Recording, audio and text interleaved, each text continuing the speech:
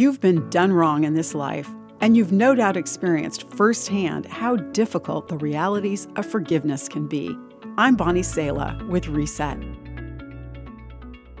When Jesus' disciples asked Jesus how to pray, he taught them a simple prayer asking our Heavenly Father for His perfect plan, provision for daily needs, and help to walk away from temptation. But one of the most crucial parts of this short prayer was asking for help forgiving others as we ourselves receive forgiveness. It says, "Father, forgive us our sins as we have forgiven those who sin against us."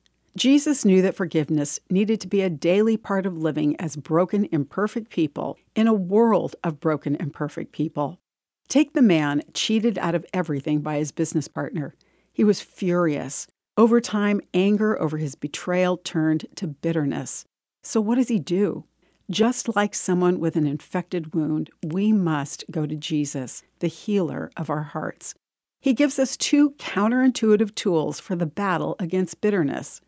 First, Jesus tells us to forgive them, not based on merit, but because we have freely received unlimited forgiveness from Him for all our sins and mistakes. Second, Jesus tells us to pray for and bless our enemies. This might seem like a painful remedy, just as a doctor washing an infected wound with disinfectant feels cruel. But it's the best way to tear the rot from our wounded hearts so that God's forgiveness can bring healing. As we pray for our enemies, we slowly enter into His celebration of forgiveness. It's a work only He can do, and only prayer gives Him free room to work in our hearts. I'm Bonnie Sala with Reset.